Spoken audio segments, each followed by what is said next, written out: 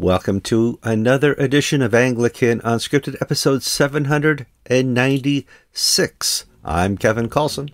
I'm George Conger. Today's March 21st, 2023.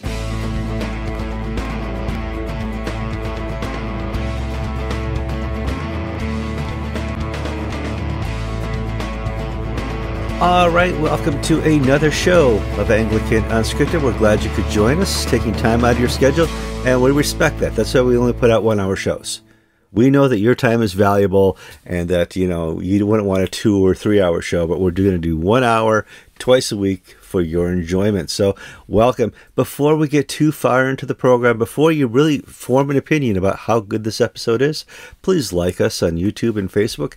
That helps with free advertising and gets word around about Anglican Unscripted. We've actually had a couple viral videos that have gone out as we did some commentary on Asbury revival, and that was cool. We like having a little excessive viewership once in a while. If you get a chance, go to the comment section. That's where things are really happen. The show really never ends until the comments stop. And so if you see something that we're wrong about, and you see something that you want to add a story about or inform us about, that's where you go and have a conversation in the comments. Now, don't call us names. That's not helpful, even though we probably deserve it at some point. But we appreciate you doing so. If you have friends or enemies that you think need to watch Anglican Unscripted, please share this episode with them. You copy the URL and send it off, and they will either be delighted or disappointed in your sharing. George, how are you doing this week? Very fine. Church is getting ready for Easter. We're having a church-wide cleanup this Saturday, where we're scrubbing from top to bottom so that when Palm Sunday week begins and Holy Week, we'll be all set for a beautiful Easter Sunday. That's great. Now, people who've never visited Florida in the early spring probably don't realize that this is pollen season here. And so George and I and a lot of residents in Florida, native and snowbirds, suffer from that yellow-green stuff all over our cars and driveways. When I go for a bicycle ride over on the Withlacoochee Trail, my tires are just green by the time I get back. And so that causes George and I to move in slow motion as we do shows in the spring. It is what it is. You don't suffer from allergies, do you, George? A little bit I do. A little bit. But the dog and I have been scratching all through this show prep. We're farther north. When I lived down in Vero Beach, we would have the grapefruit and orange trees, their pollen. It's different from the oak pollen that we have here farther north. And so all the different tree species give off their pollens at different times of the year, but oak is really the one that gets to me. Yeah, I have a friend who moved to Orlando from Connecticut, and he is allergic to palm trees. Mm-hmm. So, I mean, that's a bad place to live if you're allergic to palm trees. Let's move on here to the news. First, I want to say something before we get too far. I want you to know that Anglican Unscripted is a safe place. I know in this woke world, everybody says you're safe to come here if you are this and this and that and that. Here, if you are a believing Christian and baptized and just want to know more about the news of the day and find people who have the God bias, that's George and I, this is it. This is your safe place. We're going to tell you the truth. We're going to tell you the truth on both sides and be as transparent as possible. Understand we both have a God bias, but as far as talking about the news in the Anglican and Christian world, we're kind of straight shooters in that, and it's given us a trusting reputation, but sometimes it's uncomfortable to hear what we have to say. And as such, hey, George, it's the 10th anniversary of Pope Francis and Justin Welby in office. Whoa. Yes, 2 weeks ago, Francis marked his 10th anniversary, and today is the 10th anniversary of the installation of Justin Welby. Congratulations to both. Go ahead. Somebody put in the comments, Kevin, stopped interrupting George so much. It's not that we both interrupt each other a lot, but in pollen season, if you interrupt somebody, it takes longer for them to recover. So I will stop interrupting George as much, and George will stop interrupting me as much. because we can't recover. But if you look back in other videos for 795 episodes, it happens frequently, but we're more likely at our younger age to recover. George, on to you. Well, 10 years ago, if you look at the videos that we did at that time, we were quite excited about the advent of Justin Welby. He had a reputation as an evangelical. He had a reputation as being a businessman and efficient.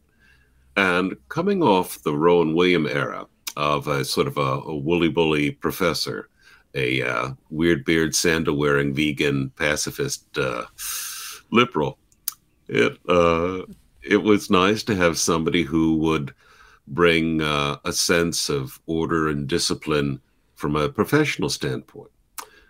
And we were quickly abused of our hopes. Justin Welby did not turn out as we had expected, and we held on a lot longer than some other people. Some other people were saying from the very beginning, no, he's not an evangelical. He came up through the Holy Trinity HTB network, but he's more of a charismatic than an evangelical. And I really didn't see the distinction there. But now that we're 10 years on, I don't really see him as an evangelical. I see him as a company man, driven a lot by emotion, a lot by institutions. And it's difficult to assess him because sometimes we seem to verge on the personal in the criticism because of the style that he's brought. And I get uneasy about that. Well, I think that form of criticism. Yeah, I think the Crown Nomination Committee got what they were looking for. Mm-hmm. They wanted somebody who could come in after Rowan Williams and try their very best at all cost, to keep the unity and the peace. No matter where the direction of the liberal church was going, no matter what the Episcopal Church had decided to do, or the Anglican Church of Canada, or Scotland, or the Church of England.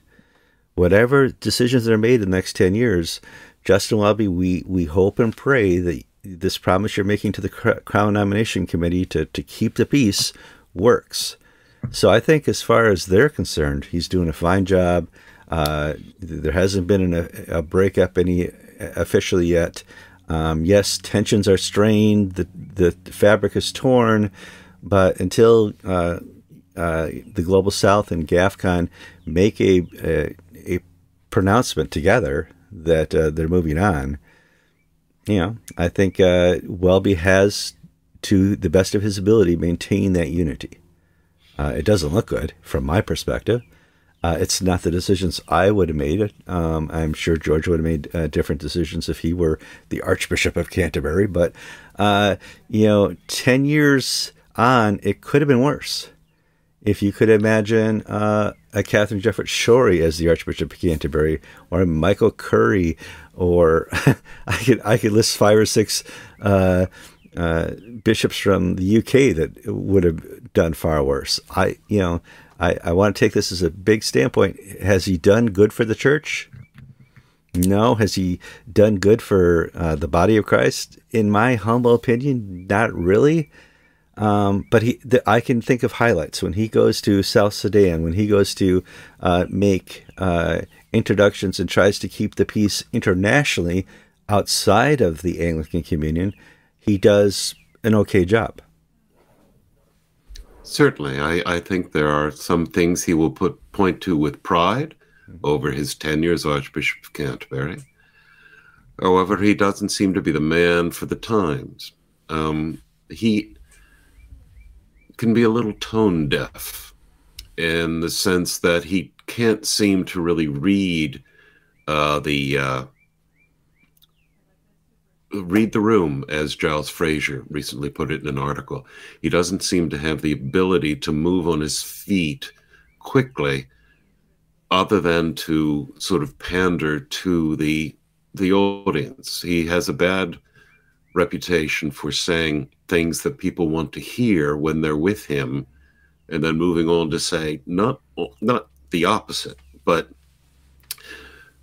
shading his words to fit the congregation. So things he would say to a conservative audience, he won't say to a liberal audience, rather. And the thing about Rowan Williams, if you compare the two, is Rowan Williams had his strengths and his weaknesses, but Rowan Williams was fairly consistent in his words. He didn't shade things the way Justin Welby does.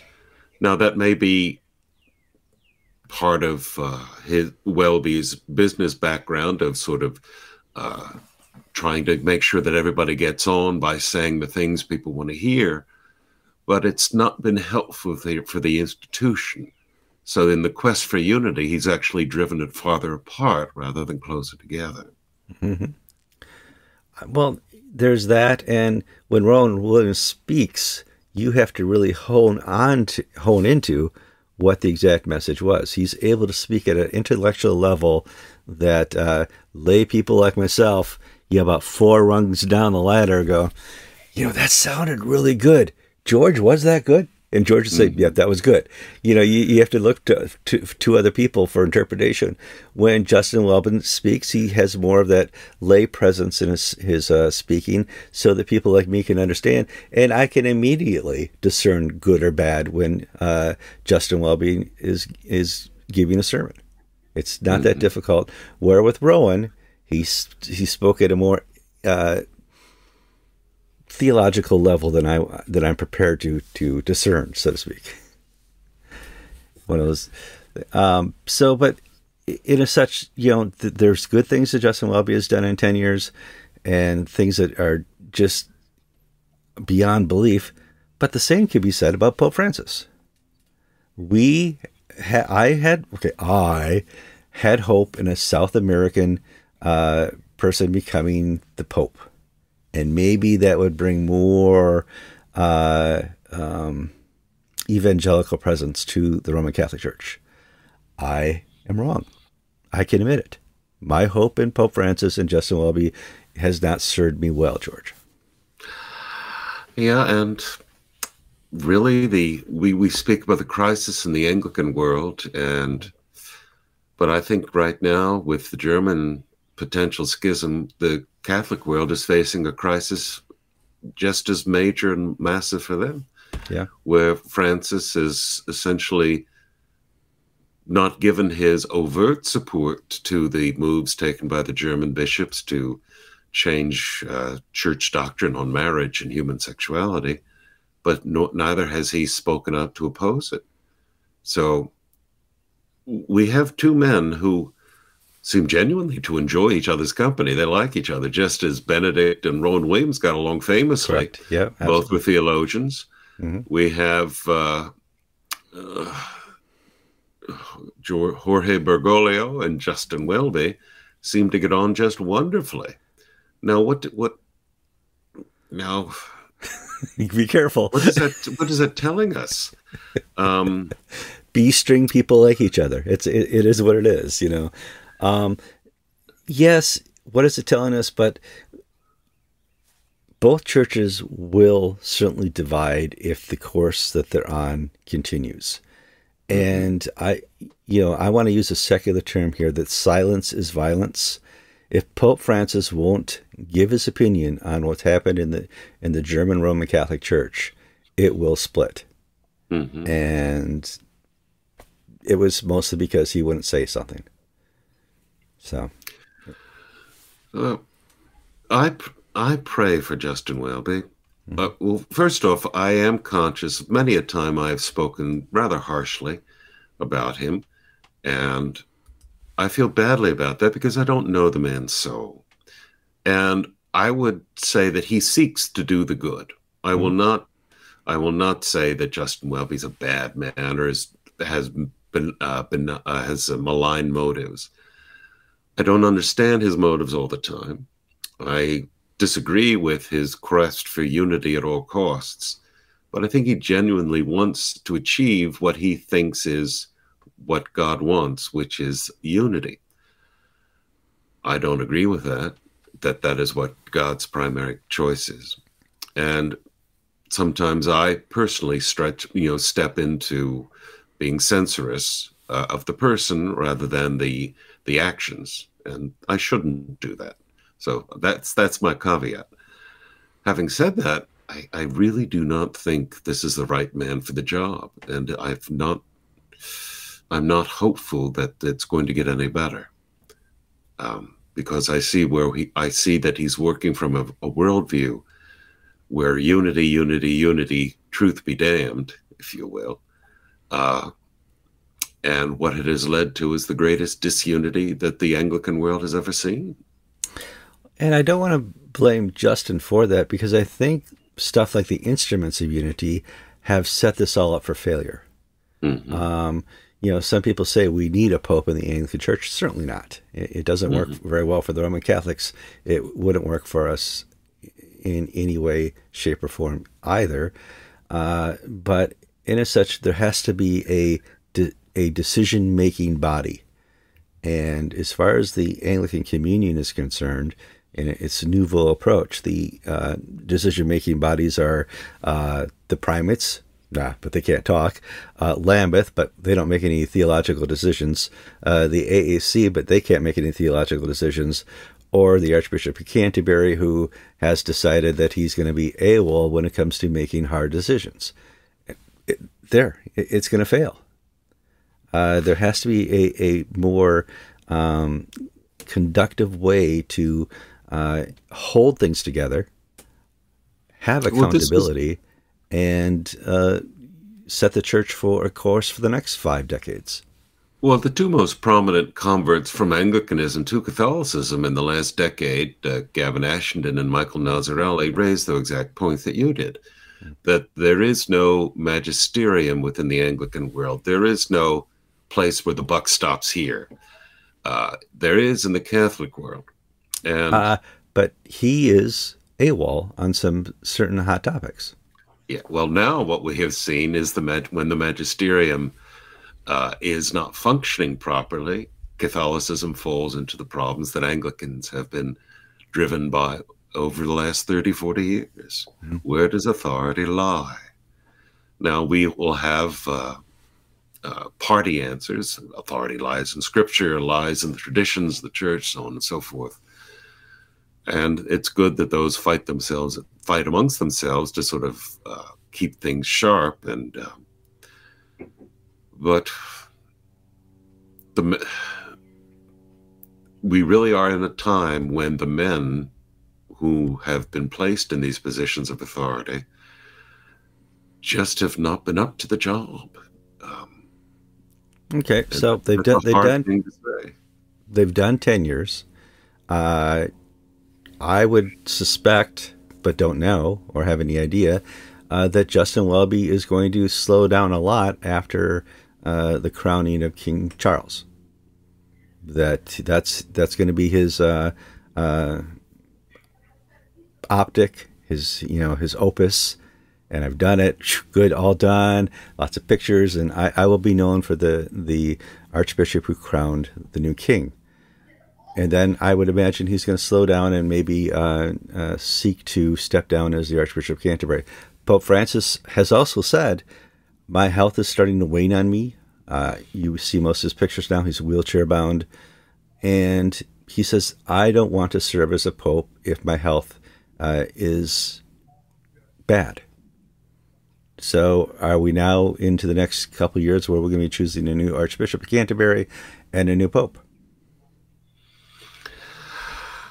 That is a major question that nobody can answer except the two involved men. Yeah. Justin Welby has said that he's going to stay till retirement age of 70, I believe.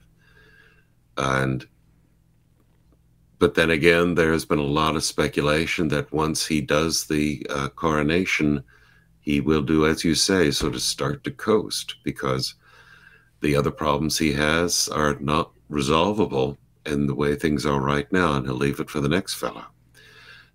But we don't know. We don't know. And Francis has hinted that he too might retire and do what Benedict did, but we don't know. Well, you just said retire, and you said next fellow. There's plenty of female bishops in the Church of England now. Who would be a leading female candidate for next Archbishop of Canterbury? The Bishop of London, Sarah London, Malala. absolutely. Yeah. That would be, in my view, an utter fiasco. Not Well, because yeah, she's a woman, but because of her competence. Yeah. She is, if you will, Welby in a minor key, if that makes any sense. So it would be same old, yes. But there you go. Oh, cool. All right, so on to other news. GAFCON 4 is just around the corner, and you're going, and you're going to serve as a reporter for Anglican Inc., Anglican TV, and Anglican Unscripted. We'll be doing hopefully frequent interviews and broadcasts from there. You got your ticket? Got your passport? Ticket? Your visa? Yeah. Good to go. All right. Set. So what are the expectations for GAFCON 4? I've seen some videos with Ben Cauchy. I've seen a couple articles back and forth. This is going to be the fourth. We're at, 3 years, 4? That's 12 years now we've been doing GAFCON. I see areas where GAFCON is truly mature. GAFCON clearly does not need or have anything to do or a desire to do anything with Canterbury. And that's maturity. GAFCON as an institution is evolving. Now, 3 or 4 days before the start of GAFCON, there will be a meeting of primates. And I think some of the Global South primates will be attending that as well. I don't want to say it's a meeting of the two groups because there's a lot of overlap. So before the start of the GAFCON meeting, we're going to have a mini primates meeting. That's closed, of course, and they're not really talking about it, but people are aware that it's going to take place. And out of that meeting will come a steer, I believe, to the future of GAFCON and the Global South and the traditionalist movement. The Global South primates on their own are going to have a follow-up to their Ash Wednesday statement, where Justin Badiarama of South Sudan gave sort of the word to the conservatives in the Church of England that we have your back. Now, I haven't explained how that exactly is going to take place because the English scene is not the American scene. In other words, a Church of England parish can't just pull out of the Church of England and take its property with it or anything like that. Excuse me. So they're going to get a little more specific in how they can go forward. And where I see GAFCON moving is prior GAFCON meetings had, for instance, the Anglican Church in North America or the Anglican Mission in England as sort of their focuses. We don't have this time around. Because we've seen GAFCON evolving into more of an evangelistic or a more of a faith and institution building entity rather than a political association. Lambeth, in the sense of Canterbury and the whole movement, is becoming irrelevant in the GAFCON eyes.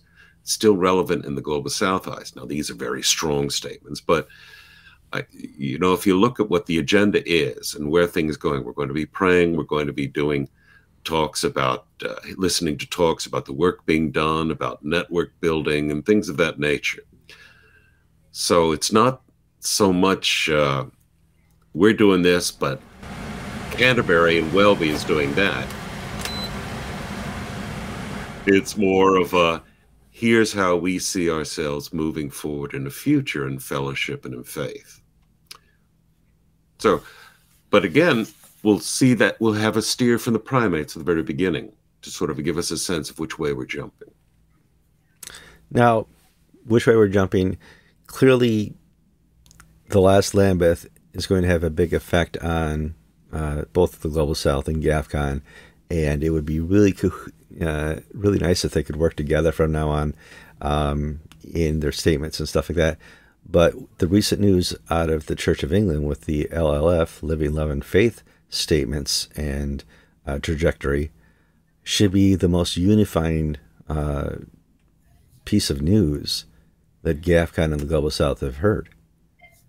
That should give you a clear idea of where the Church of England is, where the Church of England is going, and the leadership role that the Archbishop of Canterbury has chosen to be a person who will not conduct blessings, but fully supports them. A person who fully supports the blessing of gay weddings, but won't conduct them himself. Well, the Bible identifies that type of person, and the New Testament is not kind in its identification of that type of person, especially if they're the Archbishop of Canterbury, George. Well, this GAFCON meeting and the subsequent Global South meetings are going to define what they think is happening in the Church of England, because I don't even think the Church of England knows what's happening in the Church of England. Because this recent vote to authorize gay blessings and pastoral work and all that, that has to come back to the Synod in July. And the Church of England's bishops can basically take a number of courses. They can basically say, okay, we've seen the reaction, we've seen the response, we've seen these parishes in England saying, no, we're going to cut out the money. Oops, we made a mistake, and we need to go back to the drawing boards. We could, or all the way to, well, it's a done deal. It's just now going to dot the I's and cross the T's, and the trajectory is towards gay blessings and towards full inclusion, sort of what Archbishop of York, Stephen Cottrell, has been saying. Mm-hmm. There is no firmness where on this spectrum of where they're going to wind up. Andrew Goddard, writing on the Fulcrum website, has basically laid out a number of scenarios where, and he's got basically 4 scenarios of starting over, putting more time into what exactly are we saying? Right now, the bishops in England are saying we're going to have gay blessings, but it's not going to change doctrine. But we're not explaining how that's going to happen. We've not done any of the work to explain how this unicorn is going to be corralled. And instead, the sort of impression is that, well, we're just not going to answer these questions. We're just going to do it. And over the next 10, 15 years, we'll figure out how we've gotten to this place and sort of have backwards justification. GAFCON and the Global South are watching this as institutions, and they're coming to the conclusion that it is a done deal. Now, will this be a case of GAFCON, of the Observer defining things for the Church of England? If the opposition says you guys have already gone over the edge, will the people in the Church of England and Welby say, well, we might as well go over the edge because that's what we're being accused of doing? Right. Or are we going to pull back before it's too late? Because what's happening now is the evangelical and traditionalist Anglo-Catholic world there's real concern about what's happening with the Church of England. You have these major parishes, and as well as many smaller ones, saying we cannot go along with what's being done, but the way we're structured, we don't know how to jump. So it's not comparable to the American situation where a parish could go into the ACNA or a diocese go into the ACNA. Like my situation in Florida is more closely allied to I think the English scene, in the sense that I'm out, but I'm in. I'm a member of the Episcopal Church in good standing, we're this and that, but I'm sort of emotionally detached from it. Now, that's an unsatisfactory way forward, but I think for many of the English evangelicals, that's what they're going to have to do until they get a better sense. Can we have a third province? Is there a way to have a divorce? Because, from their pensions to their properties, they are totally controlled by the national church. Whereas here in America, my property is owned by the parish and my salary is paid by the parish and my pension is paid to an independent corporation in New York that can't be touched because of the pension laws. So it's there. I've just muddied the waters even further. I know. It's great. Well, here, muddy the waters. Here we have Stuart Bell is consecrated for Wales. This is another GAFCON bishop, AMIE bishop. And, as we talk about the maturity of GAFCON moving on, they seem to be consecrating more and more people, certainly in Europe. Yeah, Anglican Network in Europe has just consecrated Stuart Bell for their bishop in Wales. Bell is a very, very well thought of former Church in Wales minister. This follows the consecration of somebody for Scotland and also for England. So there is movement, and there are people ready to jump, and they can jump safely into this Anglican network. The problem is, again, the structures. Who can they jump with? So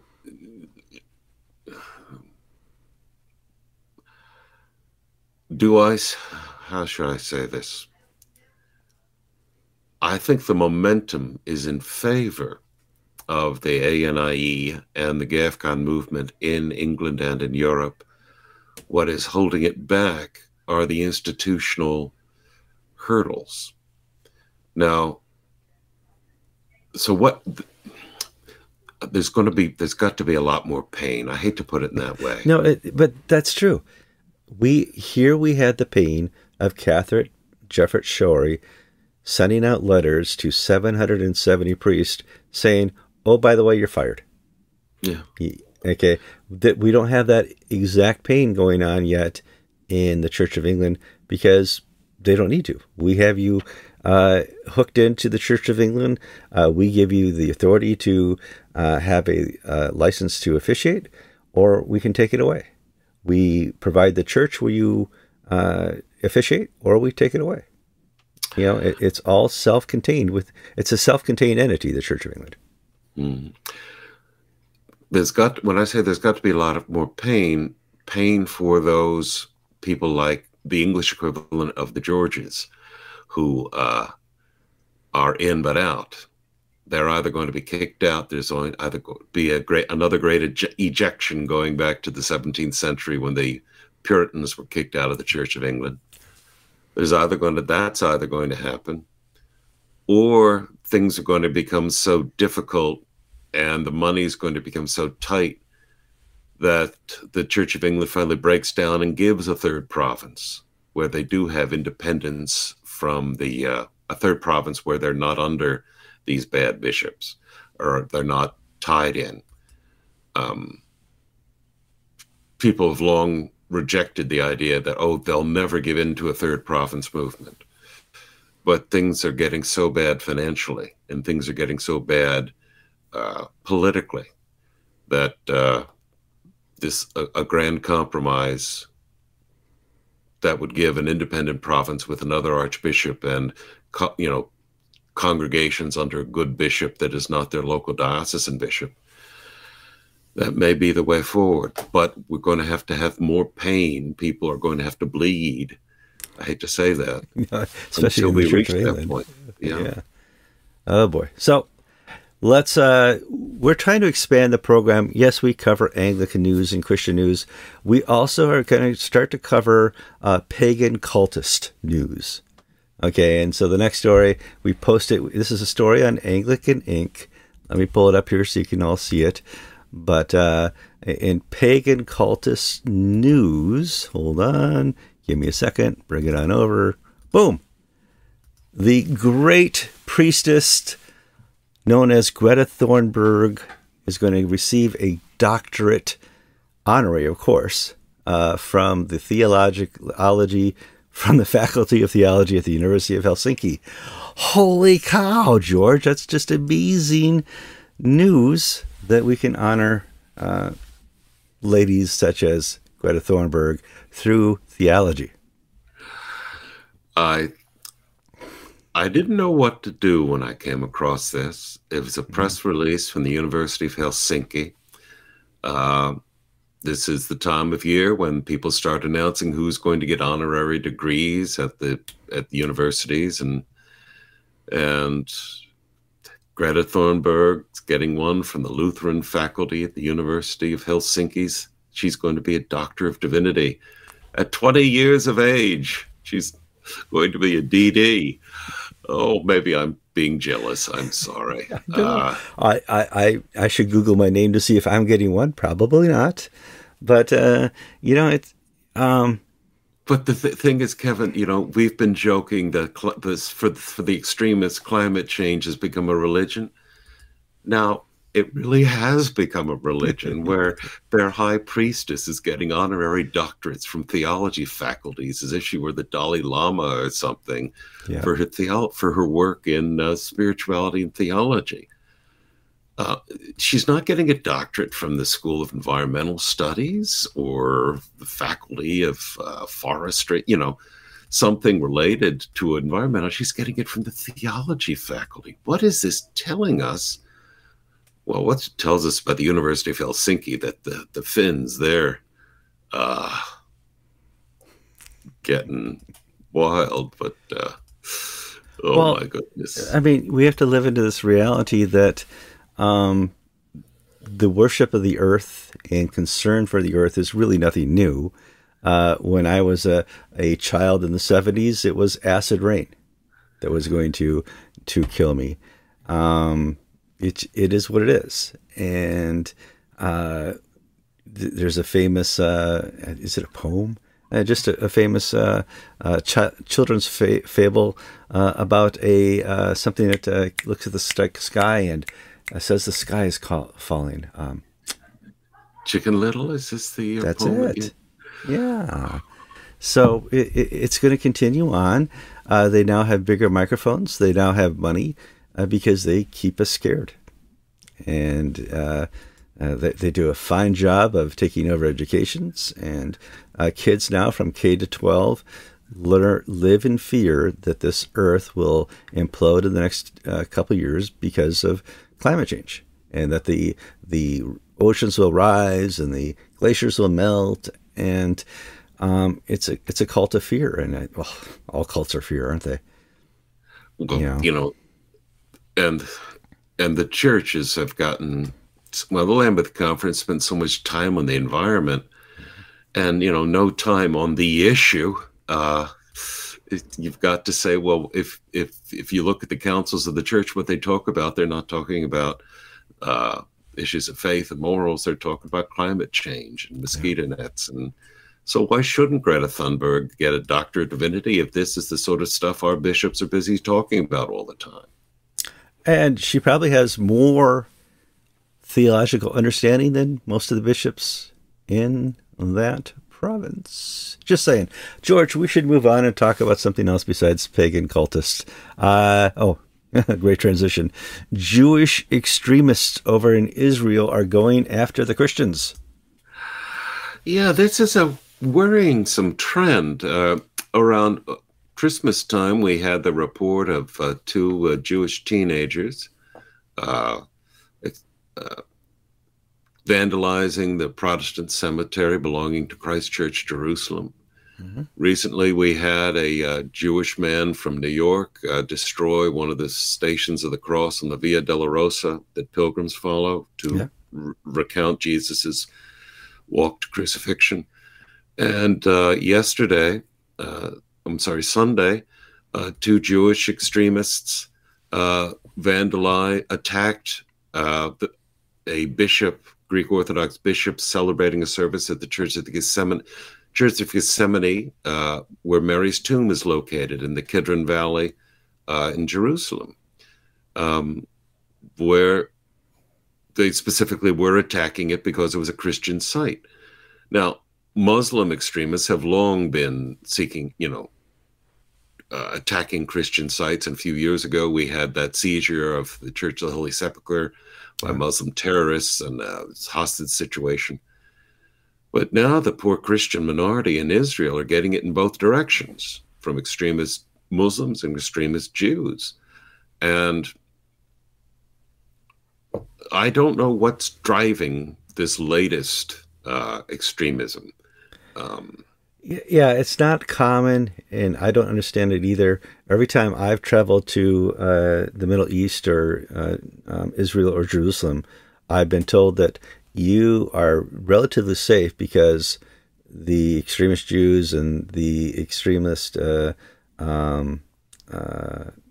Muslims like your tourist dollar more than any effect an attack on you or making you a victim would have. And I think that has kept the peace to a certain extent, is that tourist dollar. They don't want to scare away the tourist. Yeah. There was an incident the other day where a carload of German tourists drove a car with Israeli plates by accident into Nablus in the West Bank, and the car was mobbed and they were almost murdered, I think, because the people in Nablus thought they were Israelis. And they were just German tourists. I think the knee socks and sandals might have given them away, but it looks like we're starting another round of bad behavior. But this time around, it seems to be coming from both sides, the crazies on both sides. And I just hope they don't drag everybody down with them. Yeah. We'll have to see. One final story we got here. Let me go pull it up on my little item thing. Okay, so this is a hard one to explain, but there's a member of Parliament in the UK named Ben Bradshaw, and he wants to force the Church of England to conduct gay weddings because they are a state church and they serve Parliament. And he believes that he can pass a bill or present a bill that would be adopted where the Church of England would be forced to do gay blessings and gay weddings, George. Yes, this is a private member's motion, a bill put forward by Brad Bradshaw, a member of Parliament, I believe, from Exeter. And he has support from both Labour and Conservative MPs. This is not merely a liberal push in the sense of liberal political party. And they are seeking to compel the Church of England to adopt gay marriage. Now, the Church of England, the Parliament has devolved authority to govern the Church of England to the General Synod of the Church of England. So people are shouting, well, you can't do this. Well, Parliament can give, Parliament can take. Parliament does seek to compel, then the Church of England must follow suit because it is an established church. It is established and is run by the state. Going to happen? Most unlikely. The government doesn't have the time nor the willpower, because this will essentially be a fight that will lead to either disestablishment or the independence of the church from the state. And to do that before the coronation, untying everything, untying the relationship between the church and the state would just take so many years of parliamentary time that it's not worth their efforts. But at the same time, this is a significant poke in the eye to poor Justin Welby, because not only does he have the GAFCON and the Global South people attacking him externally, and he has the evangelical parishes walking out internally, and the gay activists saying you've not gone far enough. He now has the firebrands in the Parliament saying you've got to do what we think is right. This poor guy can't get a break either way. Well, he's guilty of silence is violence too. He has not responded to the drag queen situation, not publicly. Pope Francis has not responded to the German Roman Catholic Church, certainly not publicly. And if you're not gonna raise the issue, there's gonna be a power vacuum, and it'd be a great place for others to stand in, including the British government. So you have to see what happens. George, that's all we have for stories. Oh, we're going to give our listeners a break. They can get off early, do their homework. It's tea time. That's what it is. I'm Kevin Coulson. And I'm George Conger, and you've been watching episode 796 of Anglican Unscripted.